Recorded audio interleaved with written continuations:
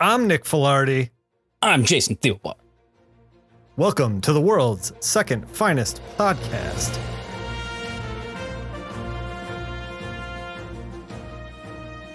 Today, we're talking Bat Books, which came out September 1996. However, Jason, it's a banner day at World's Second Finest because we're finally starting the world's finest. We're doing Bat Books, and then we're doing Superman Adventures issue 1.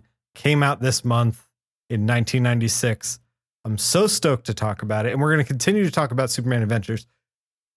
When we started this, I was like, oh, Jason, you'll do all the Bat books, and then I'll do all the Superman books. And then I was like, oh my God, that's like 10 comic books. Like there's no way we can talk about that in any reasonable length of time. Yeah, it would turn into one of those, like, you know how every once in a while, like, your YouTube feed will just like throw something in there from some super small channel. And like I saw this one once that I was just like curious, and I think they were talking about comic books, but it was just this like stream that was like 4 hours long. Yeah. We can't make, like, these podcasts are long enough with our rambling and our vaguely incoherent, me screwing up every single name we come across. Like, we can't just add four more books on top of that. Yeah. Well, and what people don't know is it's already like, 4 to 5 hours of us recording, and then just like a lot of trimming of the fat. A lot of editing. Lot of editing. The other thing is, it kind of breaks my heart that we're not going to cover the Superman books, because we're going to be talking about Final Night, which is a part of this like DC tie-in with Batman and Detective. Had like a little Final Night header on the covers for this month. Yeah. We'll talk more about that in a second. But apparently after Final Night, Superman gets into his blue electric powers suit. Oh, well, if you want, we might should do just a little quick. I always wanted to read those. It always seemed like the biggest fucking swing ever. That I was like, oh, they're bringing Superman. Oh, they killed him. He's back, and now he's an electrical man, and then now there's two of them. I don't know what's happening.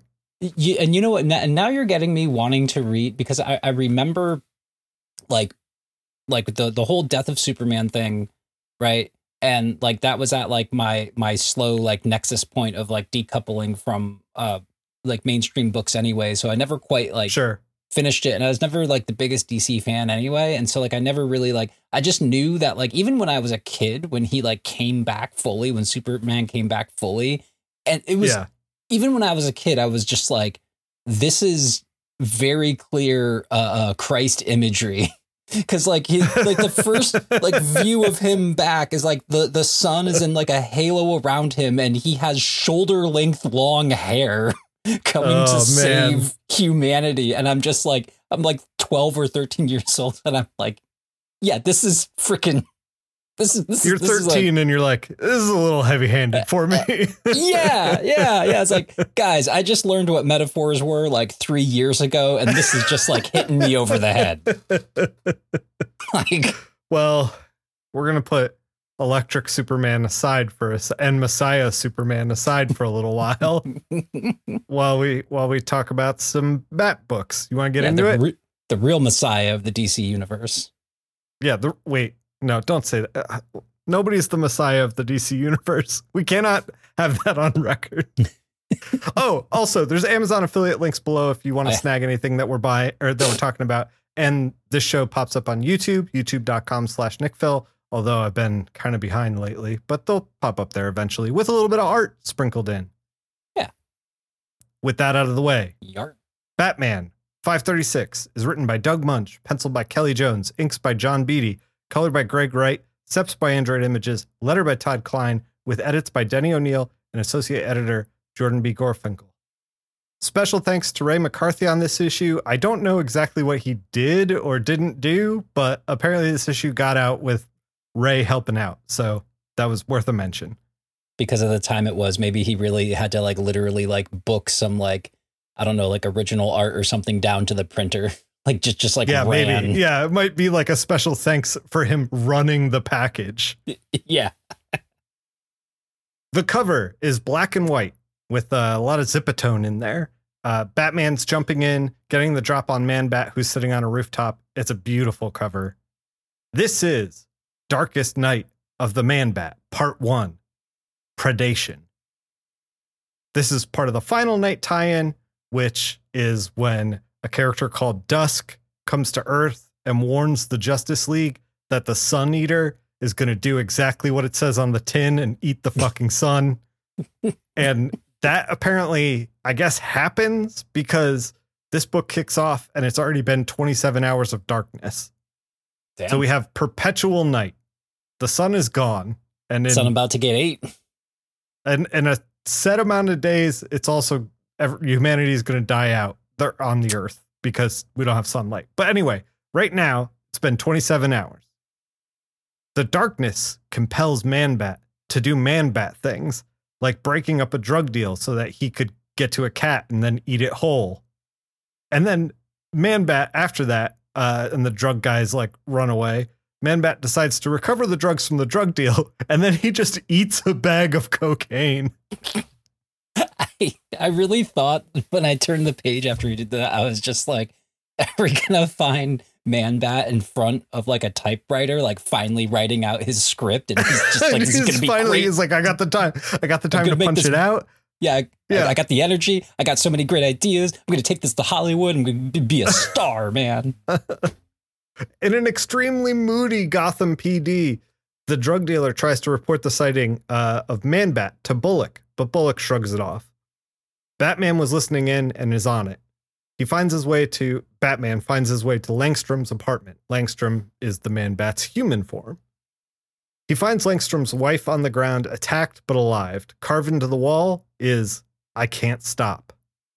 Man-Bat, meanwhile, eats a barrel of fish caught on the harbor. Just went full ham on that thing.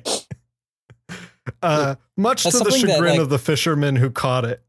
Yeah, well, you know what? I mean, if you want to be as big and like ripply muscles as, that's about as many fish as like, you know, the Rock eats in a day. Like, I mean, Man-Bat's pretty big. Like you need that lean protein, man.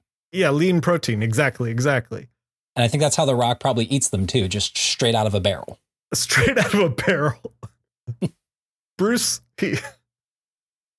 works up an antidote to change Man back into just man. Batman breaks up a carjacking, and Man-Bat coincidentally swoops in and just like takes a guy. Not sure what the plan is there. Batman grapples the guy, saving his life, but Man-Bat gets away. Batman talks to the commish about it. Man-Bat is apparently going north.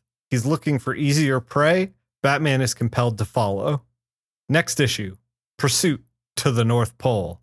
Jason, what did you think of Batman 536? Oh, God, I fucking love this issue. This was this was Kelly Jones like firing on all Kelly Jones cylinders, and just like a great characterization too of Man-Bat, like just not really wanting to hurt people. Just always, you know, I'm a sucker for like, you know, a monster who doesn't really want to hurt people, like in the previous issue, you know, right? Like it's like, yeah, they're big freaky monster guys, but like they don't want to hurt anyone, you know. They just want their quiet revenge. They don't want to hurt anyone else. Like the ape and the ogre. Yeah. You know, and it's just kind of just this giant 8-foot tall mutant Man-Bat is just leave me alone, man. He's like, I don't want to have to eat you, but if you hang around, he said to the dock workers, he's like, if you hang around for too long, like. He's like, I can eat this fish or I can eat you. You guys make the choice. Yeah, it's a total like Hulk. Like, you wouldn't like me when I'm angry. Like, you know, apparently you wouldn't like Man-Bat when he has insatiable hunger, which is just anytime it's night. Yeah. You know, but I totally agree. The Gotham PD was so fucking moody, just drenched in shadow the entire time. Really beautiful environments made by Kelly Jones, which he doesn't really like. I was almost going to say he doesn't really get into environments that often, but he does in really like odd ways. Like the way that he chooses to draw environments everything's kind of a little bit off kilter, a little bit odd. Like it's uncomfortable to be in. And this was the same thing with the Gotham PD. Also, the colorist, Greg Wright, really nailed, like, they had like the warm side and cool side of like all of the characters within the Gotham PD, and it made it feel like a low light environment where like, it's just like perfect, pitch perfect. This is how I want the other than what was that very good Gotham Central. Other than Gotham Central, I want it to either be this or Gotham Central when it comes to the police department. Either dripping in atmosphere or like very well rendered like office space that's clearly lived in. Everyone's overworked, you know, that kind of thing. Like a very like one of the great heist movies of all time, The Taking of Pelham 1, 2, 3. You know, like if no one's ever seen it, just watch it. Don't watch the remake, but watch the original. It just like the way like the control room and The Taking of Pelham 1, 2, 3 of like, you know, all the trains and everything on the subway is just, it's like, this is where people work. There's like, because it was the 70s, there's like ashtrays everywhere. There's like cups of coffee, like people with their sleeves rolled up and like probably like, you know, dirty shirts and stuff, like and slept or showered, like smells terrible. And you know, and he must be, well, I don't know, he might. I love Bullock as a character, and I do appreciate how it seems like no matter where I see him show up and no matter who's writing him, like everyone just seems to like really get him as a character and like he's easy to get. Like his note that he hits it hard every time. He just plays the hits, man. You just got to play the hits with Bullock, you know, but it's always great. It's just always so much fun. Yeah, Bullock in this issue like just spent, I don't know, 2-3 pages just rolling his eyes at a drug dealer as he tries to report a Man-Bat sighting, and it's very good all the way through. I did like the line where the what was the guy who was buying the drugs, and he was just like, I was just there to buy, and he's just like, well, maybe that's your problem, and he's just like, I hadn't taken them yet. Yeah. And then Bullock actually kind of looks out for the guy and gives him like a number to get like some help for his drug addiction, which was like, oh, okay. All right. He has a little bit of a heart, you know, like, all made of, was it in this issue or the, or in Detective where there was a line where he's like made of jelly donuts or something like that? Like, oh God, maybe it was Detective. I don't remember that line. Yeah. But yeah, Bullock, great character. Great issue. Just, man, Kelly Jones. I thought it was kind of funny that so Batman had mic'd like Bullock's lapel so that he can kind of have like an inside voice in the police department. Yeah. And that was happening because Commissioner Gordon wasn't the commissioner anymore. And then it was Sarah. And then like Commissioner Gordon was back, but he wasn't the commissioner. It was still Sarah, it was his wife. And then like, so who didn't like Batman. So Batman needed a way in. So he like kind of like got Bullock on his side.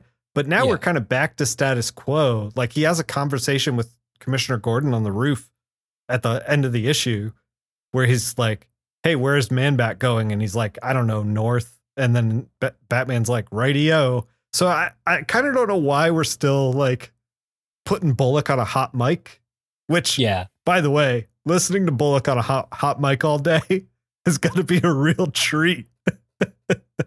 I heard someone say, a basketball player say once, because you know how in games, any sport, they'll sometimes have players mic'd up, you know, so they can get like just like in-game like footage, which I always find hilarious because people are just like, I didn't have this realization until a while ago, but it's just like, oh, the reason why whenever they show footage of that on TV, the guys are just saying like such innocuous things and there's only like 30 seconds of it is because most of what they're saying is probably full of curse words. You know? Yeah, totally. But one of the I heard some players say that like, yeah, whenever they were mic'd up before a game, they would walk up to their teammates and like let them know that they're Donnie Brasco that night. They're like, yo, I'm Donnie Brasco, watch out what you. And I always like that reference. But yeah, so we're getting next issue in the North Pole with Man-Bat, apparently. And I'm excited for it. I hope Batman puts on some like Batman snow weather gear like Catwoman did for that one issue that Michael Ringo drew, where she was like, where she basically put on a new suit and then Robin saw it and hit puberty instantly, basically. Hi, Miss Catwoman. Very, very nice to meet you. So I'm hoping for an equal moment where he sees Batman in snow weather gear, bulge, pecs, everything ablaze, and he's like, "Oh my God, Batman!" You know? Yeah, it's like, it's totally, geez, I don't know. I got some things to think about. Yeah. It would be great. Perfect moment. I don't think that Doug Munch is going to write that, but I can only hold that hope at this point. No, yeah. Well, you know what? I mean, just like what's that website? AO3. You could probably find something there. Right? Let's not go browsing the internet, Jason. It's a terrible place. That only makes me more estranged from my wife. All right, we should get into Shadow of the Bat. Shadow of the Bat, number 56, Leaves of Grass, Part 1, Twin Peaks. Alan Grant is your writer, Dave Taylor is your penciler, Stan Woke is your inker, Pamela Rambo, or Pam Rambo, is your colorist, Android Images is separating those colors, Bill Oakley is your letterer, Jordan B. Gorfunkel is the associate editor, and Dennis O'Neil is your big guy editor. Turns out there's a drug war going on in Gotham, all over some cheap, powerful weed. The times, how they change. I have a lot to say about this when we get to it. After a deal is interrupted by an attempted drive-by, Batman swoops in to save the dealer who was slinging that sweet, sweet jazz cabbage. While at the same time, he batarangs/grappling hooks the steering wheel off the car that attempted to shoot up the alley. Batman interrogates the pot dealer who's supplying this new cheap and powerful stuff. Is it Victor Assetti? Is he behind it? This dealer doesn't want to deal in any information, you know. In fact, he's indignant. All he's doing is providing a service, supply and demand, you know, which is fair, I guess, you know, capitalism gonna capitalism. Well, Batman is more than happy to leave him up on the skyscraper gargoyle that he's clinging to, leaving him to the fate of whoever just tried to shoot him up. And he's like, oh, hold on a minute, get back here. Of course, you know, the dope man is like, all right. I'm not a tough guy. Do you like meetings? Because I feel like every criminal in Gotham could just be middle management at any corporation. These dudes love their meetings. Okay. There's so many meetings. Here we have a meeting betwixt some higher level. The main reason to become a criminal is to never have to go to a fucking meeting. God damn it. Yeah. Hey, Johnny, 2 times. Did you didn't hit accept when I sent out that meeting in Outlook? God, fine. We're setting up a Zoom. We're setting up a criminal Zoom. Yeah. Did you get the upgrade to your computer? You know, Zoom is a memory hog. We got you more memory. You need your memory. It's so stupid. On one side, we have Victor Assetti's men telling these other goons that they got to start selling for their boss, and they refuse. And Assetti's goons are about to get down to cutting them up because they're like, well, we got to make an example. When who should show up but some twin scantily clad babes who want to join in on the fun. They like playing with knives too. Pretty creepy, but kind of hot? Question mark. After doing some sick flips, they throw daggers straight into necks as they dodge bullets. As they hold down one of Assetti's goons, they tell him to pass a message on to his boss that the dealers are under the protection of Ava Green and Holly. Looks like they cut off an ear to send a clear message, which I guess that makes sense. I don't know. I don't know what, like, They could have just left a note, but like, what do I know about being a criminal? I'm too lazy for that kind of life. I don't want to do all these meetings and crap. Like, no. Yeah, you no don't want to thanks. get in these meetings, Jason. Yeah, come on. In Arkham, we find Dr. Arkham apologizing to Poison Ivy for putting her in solitary, but she's just so damn precocious. She escapes every time she's given any kind of privilege. Now, he wants to help her work through her hatred of men, and she's like, hate men? I don't hate men. I use men to get what I want.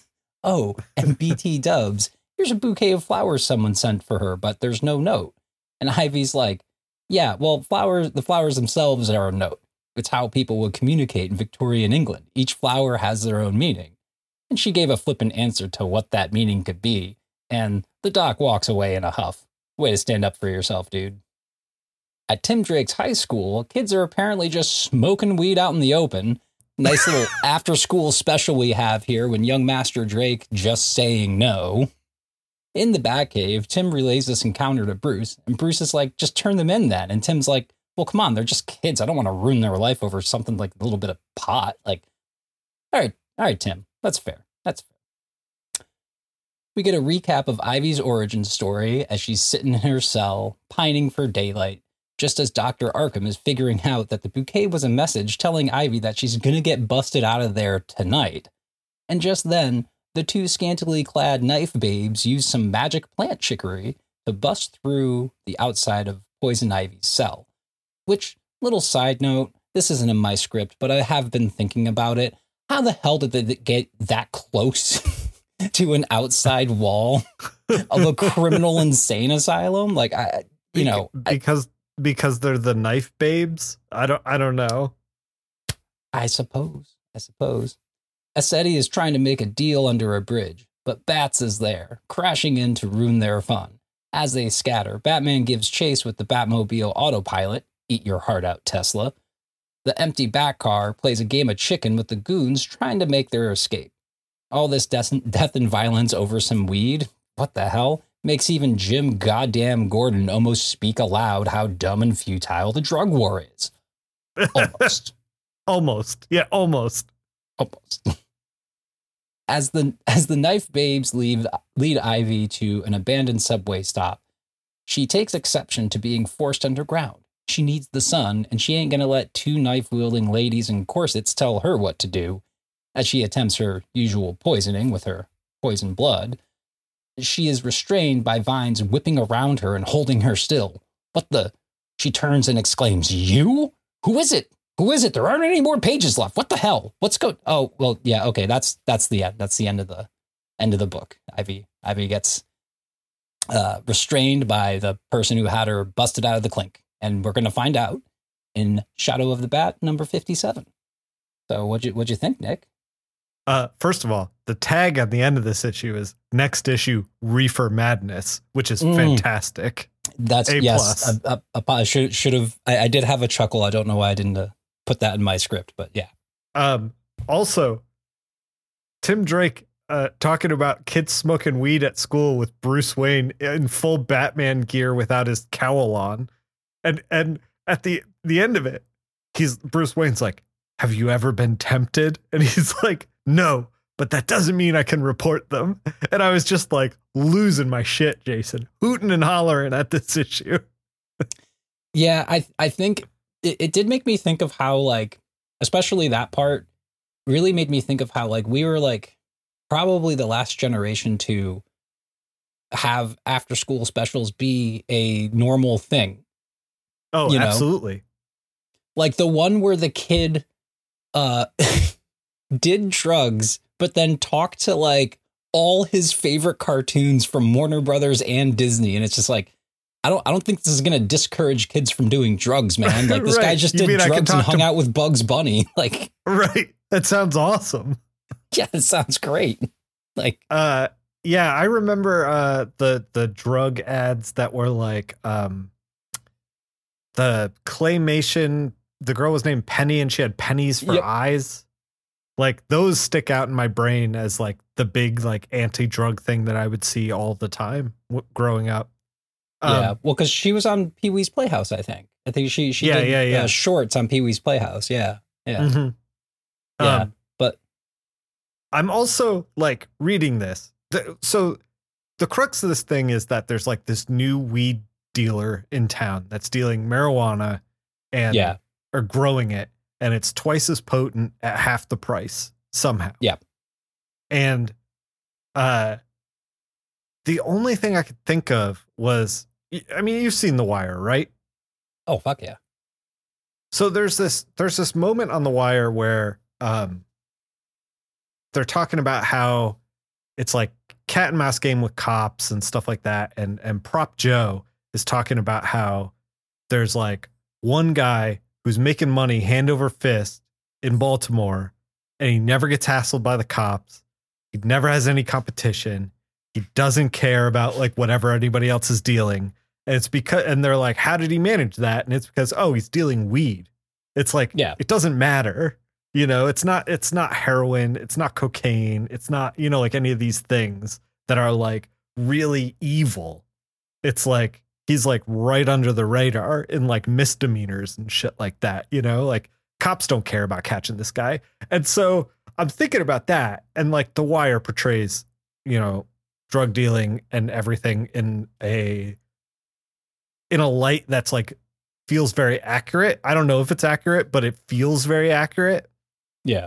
And watching The Wire, I would say, kind of ruins all kind of like cop stuff, televisions. Like this issue is ruined by The Wire. Like they're murdering people over like a little bit of weed. Like if they were reputable drug dealers of any kind, they'd be like, that's fucking fine. Like, who cares? Yeah. Yeah. Well, this was the 90s where like, you know, and weed is still a Schedule I narcotic, according to the federal government. Right.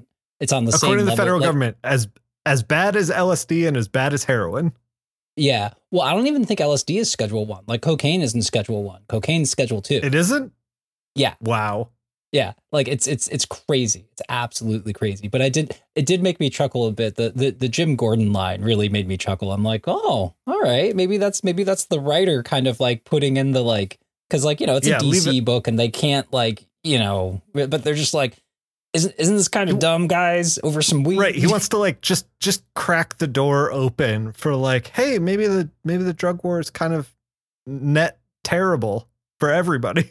Yeah, yeah, and same thing with Robin having the moral quandary of just like, well, yeah, these guys are like assholes and they're idiots and maybe they shouldn't be doing that, but like I want to like ruin their life over it, like they're just kids, right? Like sure it's dumb, but he's like they shouldn't go to prison for it. So Shannon and I are mostly Shannon, but I'm like sitting in on some episodes, rewatching Parenthood, which I remember really liking back in the day, but it hasn't necessarily held up as well as I wanted it to. So I've been kind of in and out. Craig T. Nelson? Yep. Oh, okay. Yeah, he plays the dad. They just had an episode where like one of the characters, these two characters are trying to get into this club, and it's like Uncle Crosby, and he's like in the music industry. He's got a little bit of weed on him, and he's trying to get into the club. And the guy, and it takes place in California. And the guy's like, no, you can't have that shit in here. Like, you gotta like, you can go in, but like, you gotta drop it off in. And then it's like this big to do. Like he's trying to fight the bouncer, blah, blah, blah. It's like blows up. Everything's dramatic in that show. Anyway, the point is this: in 2 years after that aired, they legalized marijuana. In like currently, you cannot run a billboard for cigarettes, but you can run one for marijuana in the state of California. Yeah, because it's more safe than tobacco. Like it's looking back at like how the attitudes have flipped so quickly is wild to me. Also, you know what's, and this just made me think it was very funny to me. So Craig T. Nelson is in this show. Like he didn't have anything to do with that, but he's like the patriarch in this show. Craig T. Nelson was also in Poltergeist, right? Okay. At the beginning of the movie, and this was made in the 80s by Steven Spielberg. At the beginning of that movie, just it's kind of, I guess it's supposed to show that like these parents are just kind of like really like liberal and like hippie. They're just casually sitting in bed smoking a joint, like very obviously smoking a joint in this PG movie in the 80s. And it's like not made to like, you know, so like even before it was made like more widely acceptable, there were a lot of people who were just like, come on, man. Come on. It's just a little weed. It's fine. Did you ever see Walk Hard, the Dewey Cox story? Oh, hell yes. Many times. The Tim Meadows, by the way, fantastic. Everything he's in always cracks me up. Legendary dude. There's that bit where Dewey Cox like opens the door and they're smoking weed and he's like, oh, what are y'all doing? He's like, you don't want none of this. And he's like, is it addicting? He's like, it's not addicting. And he's like, well, is it going to leave me hungover? And he's like, it won't do that either. He's like, you don't want none of this, Dewey Cox. It's so fucking good, dude. Anyway, this issue is bonkers because it's basically dealing with marijuana in a way that treats it like fucking black tar heroin. Yeah. Yeah. And so it's extremely enjoyable all the way through. And I really love the idea of Bruce Wayne, you know, in his 40s, Tim Drake, a teenager child who is financially dependent on him and like kind of like dependent on him for what he wants to do. And him being like, have you ever been tempted? And it's like, what the fuck are you going to say, man? Like, of course he's going to say no. Of course. Yeah. Yeah. Well, and I just want to give a special shout to the artist though, because like this like book was just like Dave Taylor, like holy shit, like it was, the art was just fantastic, like really solid figure work all the way through. It was just very, very fun. Yeah. I just wanted to make sure I gave a special shout to that. But yeah, the whole I just couldn't believe it was about weed. Like yeah. I can't wait for the next issue. Rarely do I get super excited about Shadow of the Bat, but I was reading this issue and I was hooting and hollering, let me tell you. One other quick note. The cover is by Duncan Fegredo. And why do I keep on forgetting to put the cover artists the past few because times? they don't put it in the credits. They don't put it in the credits. I had to like go hunt for this. The previous one I thought was shoot. I don't know. But the previous one was John Van Fleet. I got it wrong in the initial podcast. It is John Van Fleet for Shadow of the Bat 55. So I guess they're playing with having other cover artists other than Critchlow, and obviously Still Freeze did it for like the first 50 issues. But like now they're, I guess, rotating through a handful of people. I don't know. We'll see what happens. Yeah. I know this is only 96, and I can't quite remember when Vertigo became, probably around this time, became like an actual imprint, you know, because like for the first like 10 issues or so of like Sandman and stuff, like it wasn't like, you know, didn't have that label on it. But like I kind of always called this like the Vertigo effect, like especially on DC books, where like you would just start seeing these random like more mainstream titles with like either an actual Dave McKean cover or like a ripoff of a Dave McKean like collage cover, or some like, really beautifully like painted like thing, which like I think is great. Like I always like appreciate like a great, because to me a great comic book cover is like a great album cover, you know, like it gets you interested and you're like, oh, what the hell is this? I should like, what's going on in here, you know? Yeah. Part of the reason why this was happening was because printing got a lot better, technology got a lot better, just happened in the 90s. Like we talk about the jump from like regular traditional comic books to like digital coloring all the time on this show. And it was a big step forward, and you can see it continue. Like it starts here with like cover paintings that look like paintings that are paintings. Like people painted a portrait of Harley, or, you know, Poison Ivy, put it on this cover. And then Duncan did that. And then like took a photograph of it. And then like they ran that as the cover, like touched it up in Photoshop probably.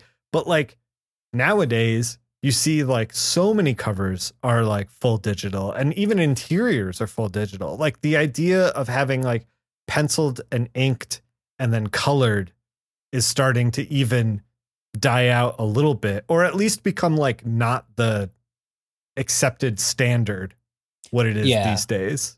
You know, like people can make comics in a lot of different ways now, and there is no right or wrong way to do it. Oh yeah, no, not because a mutual favorite comic book of ours, like, is one of the things that first grabbed me about Nowhere Men. You know, like that cover was just beautiful, and all of their covers, like in the cover gallery, like in the back of the book, are just like, you know, just the great theme to it and everything. You know, it's just yeah. Totally. You can do it in different ways.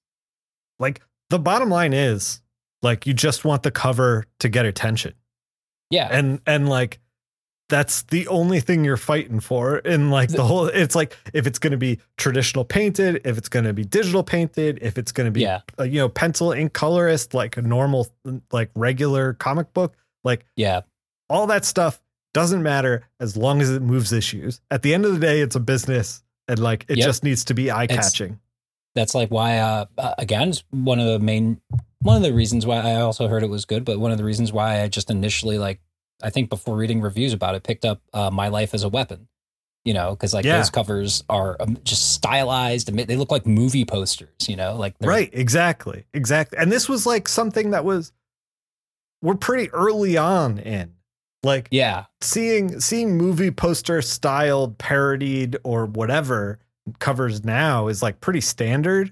You know, people pull from all kinds of different stuff, but nowadays it's like, it's normal, but back then it was like a treat, you know, it was like, oh, this is something for me. I'm a nerd and I know what this is, you know, like that kind of stuff. Yeah. It's fun time. But Shadow of the Bat 56 was a banger. I really enjoyed it. And I really love getting into the minutia of, like, you know, of just comic book covers. You know? Yeah. Oh yeah.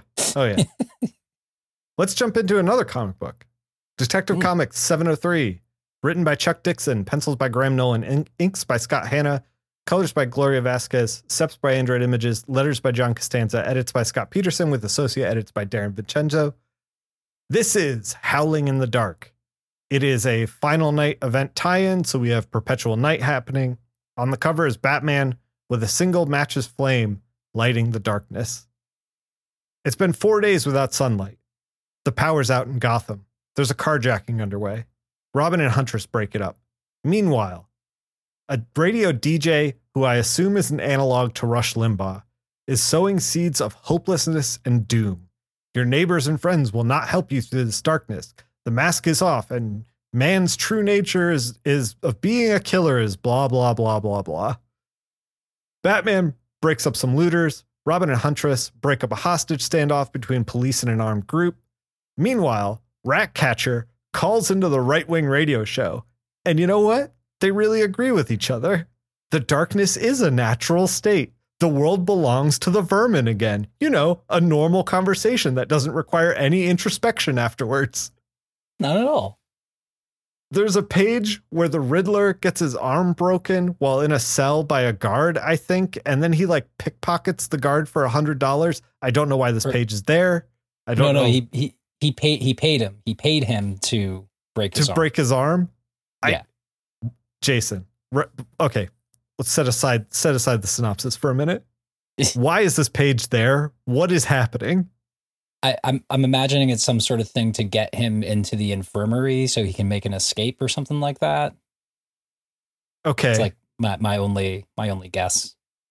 But why is it wouldn't that belong in its own story? Like, oh yeah, why they just dropped it in, I have no idea. You're right, it was a little weird and confusing, and it just being one page for a setup for probably a payoff in the next issue is maybe, I don't know. Like, I was like, is this a Final Night tie-in story? Is there like a Riddler thing happening in it? I don't know, because it seemed like a Justice League problem, not a Riddler problem. Those are two different kinds of problems.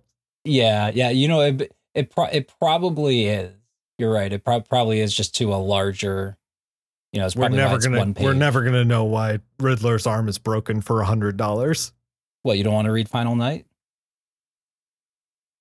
So anyway, the right-wing radio host is getting to his car in the parking lot after his show ended when he gets jumped The thugs almost kill him, but Batman saves him at the last minute. Batman tells him to radio 911. The radio host says, "Will anybody respond?" Batman says, "Have a little faith." At the end of the issue, Gotham's power gets switched back on. Huntress talks to Robin about how she's going to keep saving people out here, even though Batman doesn't approve. Robin's like, "Yeah, cool, lady, I guess." Huntress asks why Robin keeps hanging out with her. It's because he has faith in her ability to change. Jason, what'd you think of Detective Comics 703? It was all right.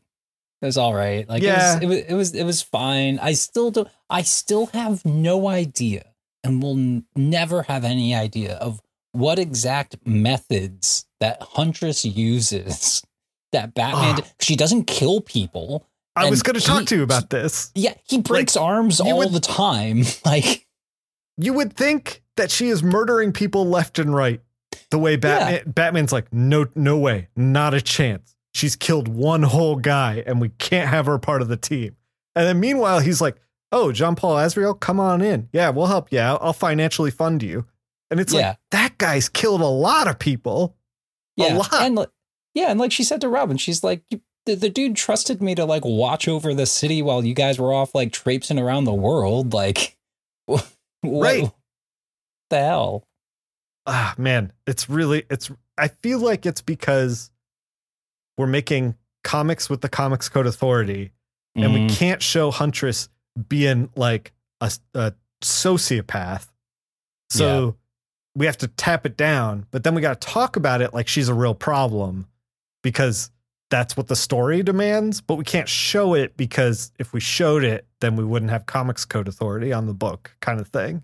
Yeah. It's kind of like, and I talked about it before when maybe I should actually do that like full series recap of Starman soon, but like in Starman, when like I think he kills like 2 people, you know, and like he like has to, and he's like in a war and has to kill like a few more, you know, but like it's never treated as like it really is always treated as like a, you know, he had no other choice, but also like he talks about it afterwards of like how he did, you know, it breaks him up inside. He didn't like it, and like, but there really was no other choice. Like all these like, you know, and like shows like, it's like, so like you could have like an interesting thing there, right? Where she's like just found herself in more situations than not where like she felt like she had to do that. You know, she couldn't come up with like, you know, but like have her wrestle with like, you know, if we just started killing dudes, like we could get all the crime off the street. Like have her like have an internal struggle of being like, but I do want to be part of the Bat family.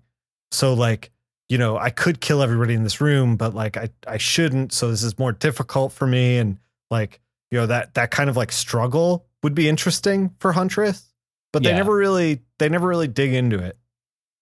Yeah. And which like, you know, I'm comfortable though with like sort of like putting that under the umbrella of like the Comics Code Authority. Like, sure. Yeah. Cause it is what it is.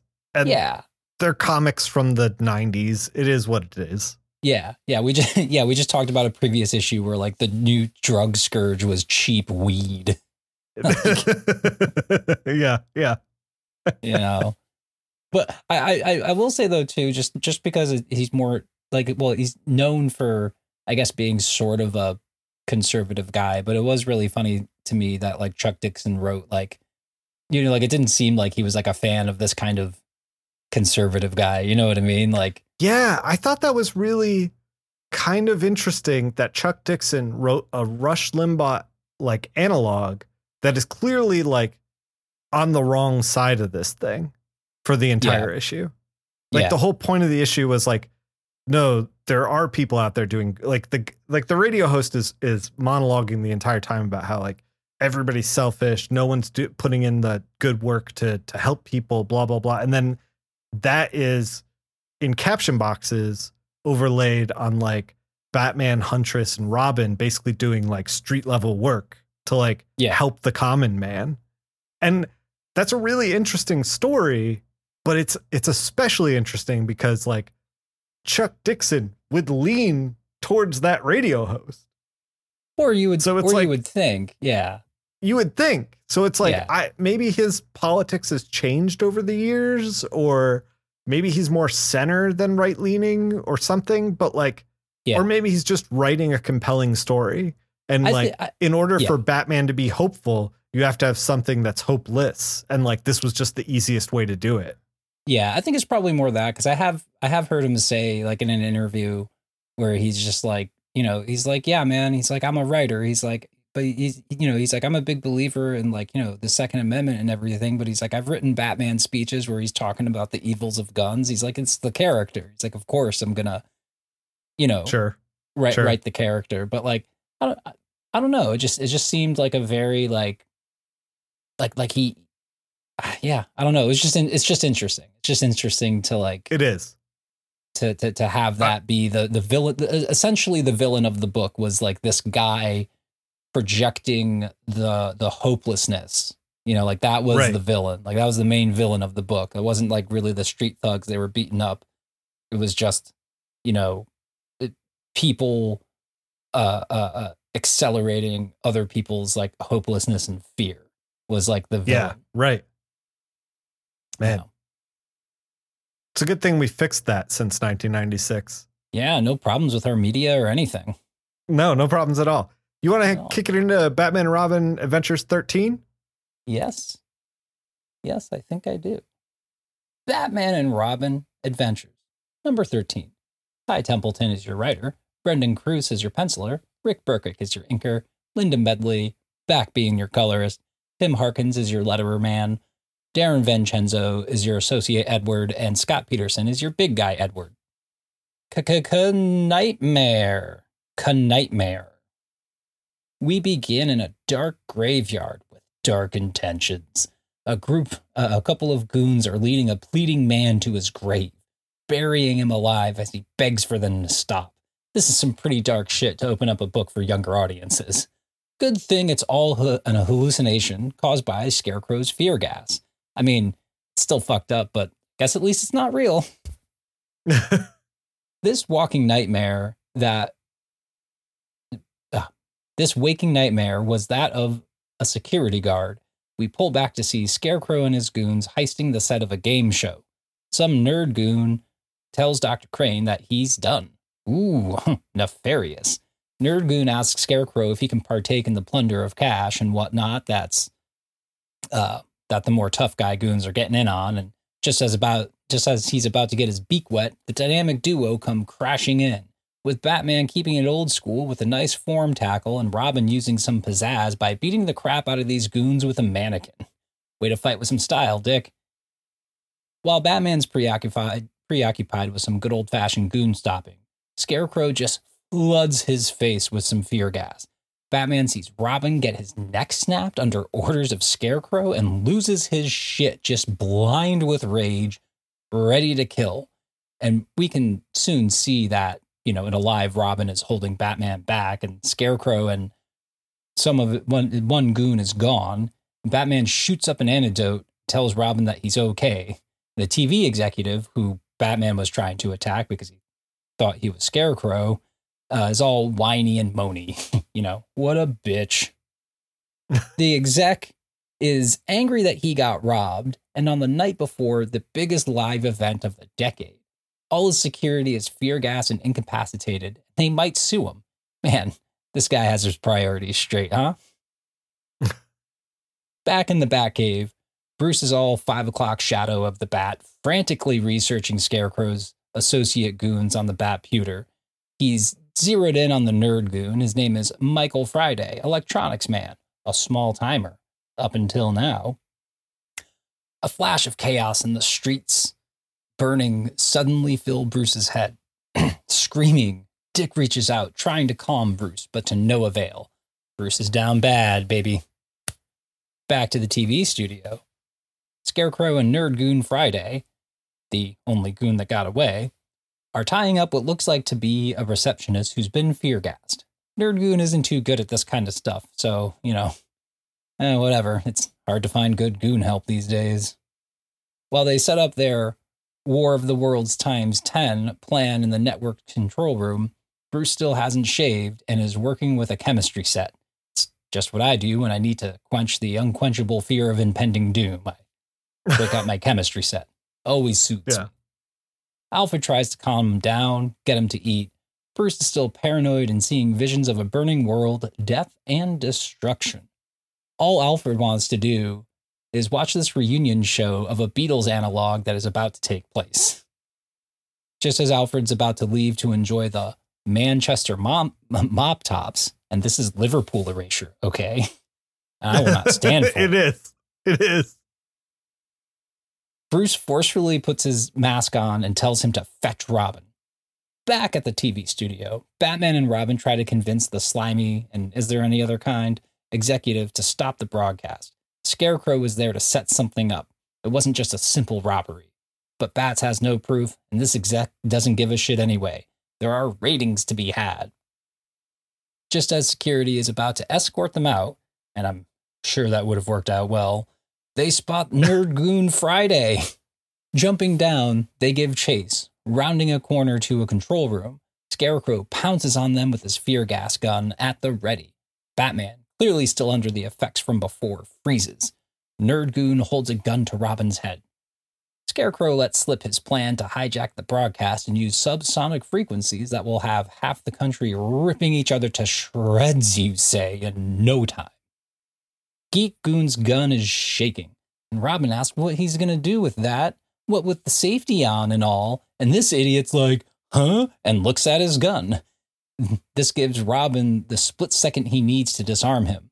The gun goes off. Looks like that safety wasn't on, you idiot. Scarecrow then follows through on his threat to gas Batman a second time. This time it might kill him. But oh no, he's gone completely bonkers and lunges at Scarecrow, choking him, screaming that he's going to kill him for what he did to them. And Scarecrow pleads, please don't kill me. And Bats is like, yeah, sure, all right, fine, I won't. Wait, this crafty devil already took an antidote, but he sure did scare the crap out of Scarecrow. Ooh. He drags Scarecrow's tied up body out of the control room as proof that he's been there messing with stuff. They have to stop the broadcast. Well, Smarmy TV exec isn't exactly going to budge. This event has already started, and just as the fake Fab 3 are about to start in, we get a classic breaking of a large panel of buttons. Sparks flying everywhere, the broadcast cuts out. And just once in my life, I would like to be in a situation where there's like a large control panel in front of me and I just have to like smash it up to save the world. Like we got to stop this broadcast, Jason. Yeah, just once. Is that too much to ask for? I don't think so. In our epilogue, we hear that the Beat Brothers have decided not to do any more reunions for the time being, and that Smarmy exec has decided to step down from his position. And inside Arkham, a large man turns off the TV and turns to Dr. Crane. He's a huge fan of the Beat Brothers and was really looking forward to them playing. Standing over Crane, he explains his displeasure how he messed up the show for him. I'm sure he'll just have like a nice little chat with Scarecrow. Yeah, I'm sure they're just going to talk. Yeah, just talk. And that was Batman and Robin Adventures number 13. What'd you think, Nick? I really liked it. It was very dense. There was a lot going on. It felt like every other page was like almost a new scene. It moved really quick, and it was a good time. I loved seeing 5 o'clock Shadow Batman like putting on the cape and cowl, and he's like, oh, it's Batman, but he's haggard. He's worse for wear. And the scenes of him like losing his mind, seeing Gotham burning were all like really, really great. Again, in a children's book where they were just going to be like, well, here we go, I guess. Murder and choking and fire and destruction and you know, a Beatles analog as well. It's just such a wide gambit of like what they were trying to do in this issue. Extremely fun. The slimy television producer, always a treat to have a little bit of television or movie guys show up in comics and portrayed in the worst way. Oh yeah.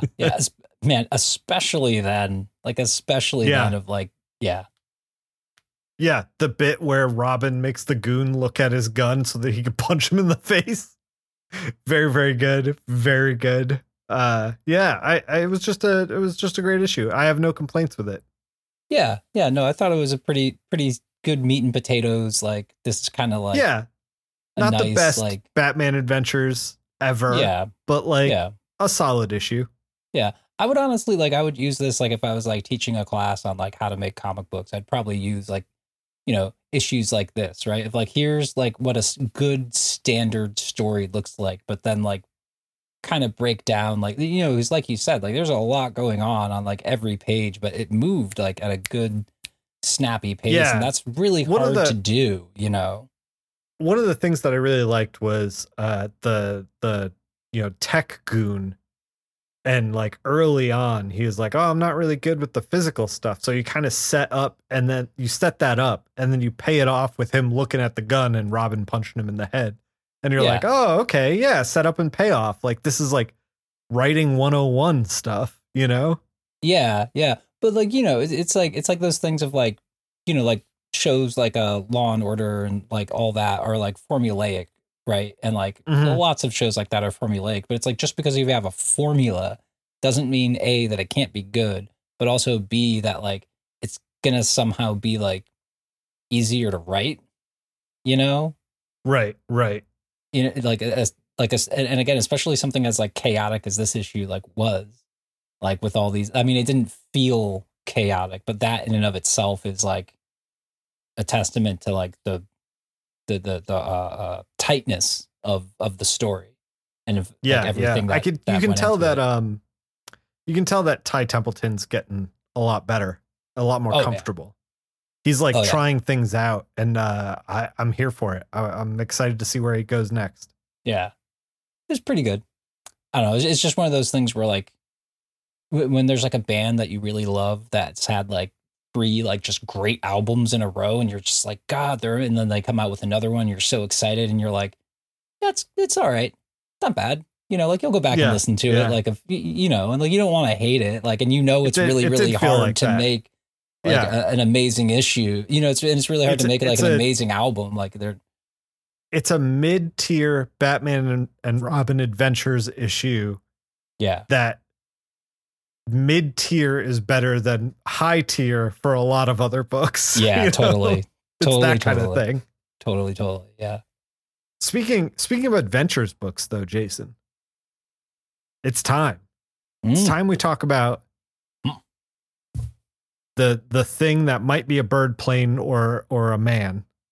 A bird plane man? Is that like bird plane man? Are you going to recut by Paul Dini? That Dr. Octagon song? Half shark, half alligator man? Superman Adventures issue 1, written by Paul Dini, penciled by Rick Burchett, inked by Terry Austin, colored by Marie Severin, lettered by Lois Buhalis, edited by Mike McAvaney. Bruce Timm on the cover duty this month. The cover is a bunch of foreground guns shooting at a seemingly super flying man. It's pretty straightforward number 1 we got on our hands. They are doing something with like the covers, because I saw the cover for this and the next cover, and they're doing a thing where like they're doing a drawing and then trying to put like a background painting from the animated series behind him. I don't know if it's working too well. We'll see when they realize that they don't want to do this anymore. Personally, I don't think it's working too well. But anyway, it was a pretty straightforward issue 1. We open with Superman fighting the Lexoskell 5000 made by Luthor. Superman knocks it off a building and pulls Corbin, who later will become Metallo, out of the mech. Superman brings Corbin to jail, and we have Lois Lane in the foreground as Superman flies by with Corbin. Got Lois Lane telling the chief to stop the presses. It's a good idea to stop the presses. And we get Perry White in a round table with Lois, Clark, Jimmy, Ron, and Angela just talking about Superman. He has done a lot of good after popping up a couple of weeks ago, but these newsmen and newswomen want to dig. They still don't know much about him. Olsen asks if he can get a staff job on the paper in exchange for these photos of Superman. Perry gives him $50 instead. Meanwhile, Lex uses the data from Superman's abilities from the Lexoskell 5000 to simply build a better, stronger Superman robot. It's easy. He does that. He sends his Superman bot to the Cosnian embassy. By attacking them, they'll order a bunch of robots from Lex to protect themselves from Superman. Classic Lex, playing both sides. Superman chats with his parents, who are supportive about him being Superman, and then flies back to the Daily Planet. At the paper, Clark hears about how Superman is attacking the embassy. How can that be? For I am Superman, Clark thinks to himself. The military can't stop him, this Superman robot that Lex built. A general talks to Lex about options for exterminating Superman. Lex loves this. Eventually, real Superman shows up. Luthor talks to Superman through the robot while they're fighting, mostly about how smart Lex is about making this robot. He's so fucking smart, Jason. Superman eventually beats the robot. Lex is panicked. Superman comes crashing through the window of Lex's office with a hunk of what's left of the robot. He could take it to the police, but instead he tells Lex to apologize and that this was a rogue LexCorp employee who tried to embarrass them both, that Lex is going to donate to rebuild the embassy, and that Lex, and that he's going to donate to rebuild the embassy. Lex gets off easy and can live to plot again. Superman tells Lex that that wasn't the limit of his powers, just the limit of Lex's power, as he flies off. Jason, what do you think of Superman Adventures issue 1? I like it. I always like a honestly, I always like Superman the best though whenever he's either with Ma and Pa Kent or when Lois is giving him shit because she just thinks Clark Kent is a big old hayseed nerd. Yeah. Very, very good. Those are always very funny. I do want to give special mention though, because and I had to look it up because I forgot some facts about her. But Marie Severin, if you don't know, is a legend. She's she was part of EC Comics back in the day. Oh, that Marie Severin. Yeah, she also co-created like Howard the Duck and like helped like design Spider-Woman's original costume and was That's just right. like around. So just like absolute like legend on the colors here in this book. And I used to pick up this book from time to time. We were talking about it before we were recording because in later issues, Scott McCloud writes a good chunk of the first sort of run. I think the first like 15 or 20 issues thereabouts.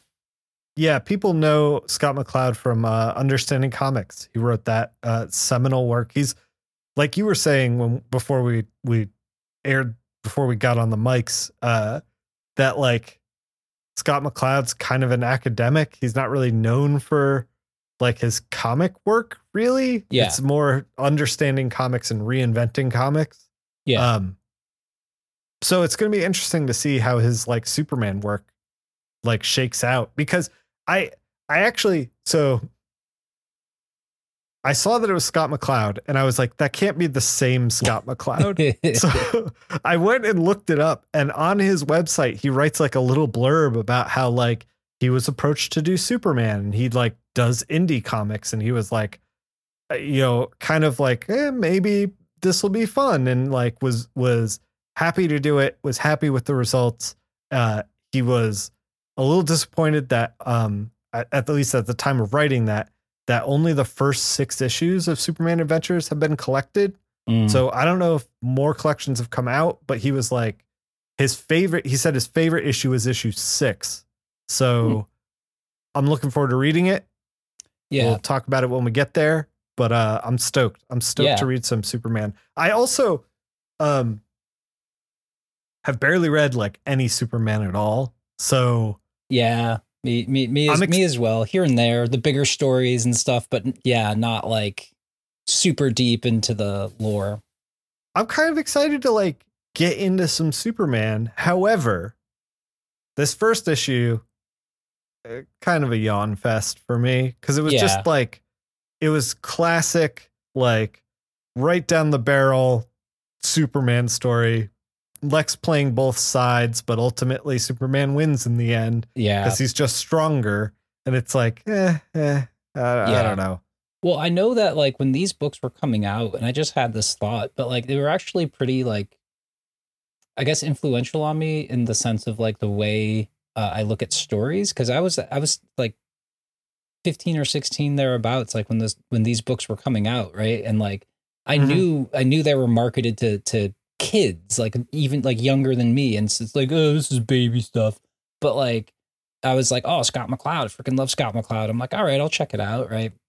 And this and then like smattering of like the original like Batman adventures like here and there, like I really like them, and like they really like 15, 16-year-old me was like, oh wow, this is a nice solid story. This is really like Yeah. it really showed me that like, oh yeah, you don't always have to do some like high stakes like, you know, people are gonna die or this person's It gonna doesn't be have like to be justice. Like the sun doesn't have to be like eaten Ate. by Sun Yeah. Eater to write a good story. In fact, perhaps, maybe Sun Eater was a bad idea. Maybe.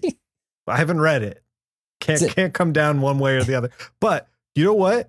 Those Final Night issues drawn by Stuart Immonen, like early Immonen work. So I don't know. Maybe there's something in there that's pretty Yeah. good. I don't know. That's always fun to see. You know, shit. And I only know this from a text and Nick, I'm aghast that like I've known you this long and I didn't know this about you, but like it's kind of like on Law and Order, which you've apparently Never seen one episode of any flavor of Law and Order all the way through. But original flavor Law and Order was known for, and like what's great about it, like especially watching it now, is that there is just a ton of like, oh, there's that guy. And like it's become this like it became kind of a joke where it was like that was sort of like a everyone's big break. Like it was so many actors' big breaks, right? Because like someone would play Sure. like some criminal who like, you know, killed their friend or something like that. And then it's like 5 years later, they're like the star of their own network show. And you're like, hey, he's Yeah, on Law right. and It's Order that guy. as a creep. Yeah, Oh man. Like, and sometimes they even like come, it's just, but so it's like, it's so great to see these like artists like really early in their career because like, you know, you pick up on an artist like kind of whenever, right? Like not everyone's going to know Right. that like, yeah. The first time I was looking at Immonen's work was probably Next Wave, Agents of Hate. oh yeah. Yeah. Kind of a complicated read now because Warren Ellis has all this baggage, but like, yeah. I really loved those issues. He draws the heck out of that thing. Yeah. I flipped through some Final Night stuff. It is not at the same caliber. He is still No. figuring it out. Every once in a while, you get like a little glimpse of like, oh, he's figuring it out there. There it worked Yeah. a little well. But Yeah. like mostly just pretty standard superhero stuff. Yeah, the next his yeah, that stuff, that kind of style, like his kind of style now, I sort of like in my head I call it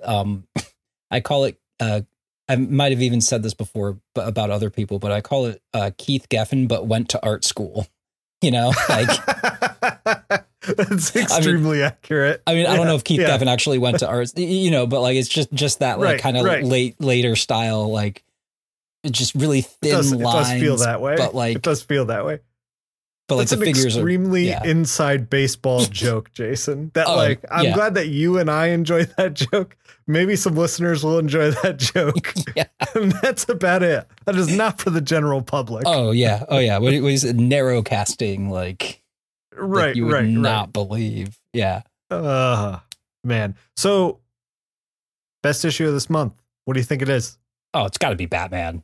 It's got to be Batman. Yeah, Like, it's got to I'm be sorry. Batman. You can't top like that. That's also just like I don't know. It's just peak Kelly Jones. You know. Yeah, Like, Kelly Jones is like really in a rhythm. I think that he came back from a break because we had Batman Legacy, that arc happening. So he had a little bit of a break for a couple of months. Yeah. And I feel like he's just back and he is just like knocking home runs after home runs after home runs. He's just rested. He's ready. Like, yeah, Batman 536 was just so good.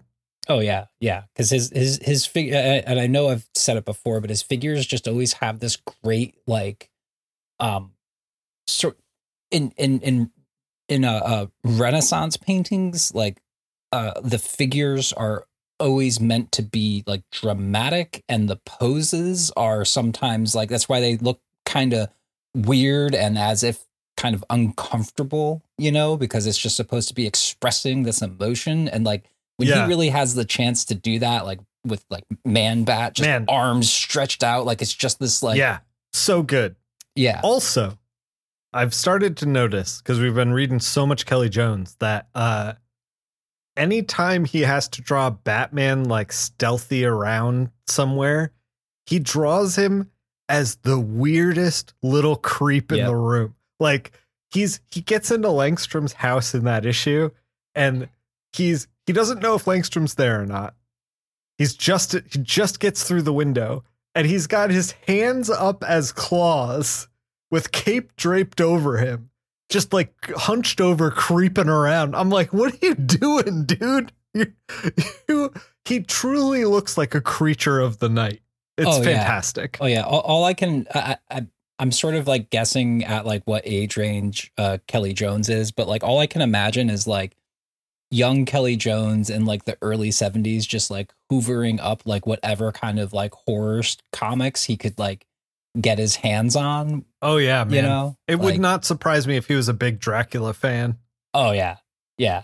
And just all that like 70s DC horror stuff, probably like old reprints of like EC and things like that. Yeah. So Batman 536 is our pick. But I'm looking forward to reading more Superman adventures, and hopefully that book will get really, really great. I have high hopes for that book. So yeah, I think we'll see. I think it does, if my memory serves correct. But that's 25 years ago at this point. Yeah. It'll hold up. Your memory's probably fine. It's probably fine. Yeah. It's all right. It's all right. I haven't destroyed it with alcohol or anything. No. It's all right. It's good. It's good.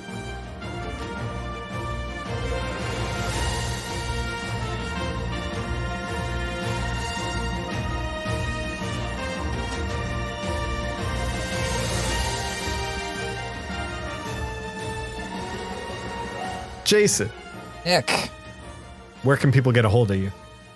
They can sometimes get a hold of me on Twitter these days a little bit. I've been drawing way back from it, but that's where you can find me, at King of Black Acid and at World's Second Finest. I mean, I'm sad to say it's kind of dead. I gotta get up off my ass and start in on hanging out in the Discord, because it's really fun. I only posted in there once, and everyone seems like really nice, but I just gotta rebuild. We were talking about Madam Web, which came out today, actually, to reviews. Reviews definitely came out about one of the movies of all time. I once was listening to one of my sports podcasts I listened to. I was like, so some guy was just like talking about what he thought like some team's performance was, that for that game. And he's like, I was whelmed. Yep. He's like, it wasn't, he's like, yeah, it was there. It wasn't awful. And I was whelmed. I saw somebody post on Blue Sky that they said, I heard that if you stay through the credits of Madam Web, you get to think about your life choices. You can find me at linktree.com/nickphil. All my relevant links are up there. I'm actually starting to lean back into social media a little bit. I leaned hard away for a while. Now I'm like, I really just need this to promote my work. So I'm gonna have to be on here. Like, as much as I want to detach Jason, I freaking can't. So you can find me on Twitter, on X. Find me on X. You won't, coward. I dare you. I fucking dare you. Thank you for listening. Thanks for listening.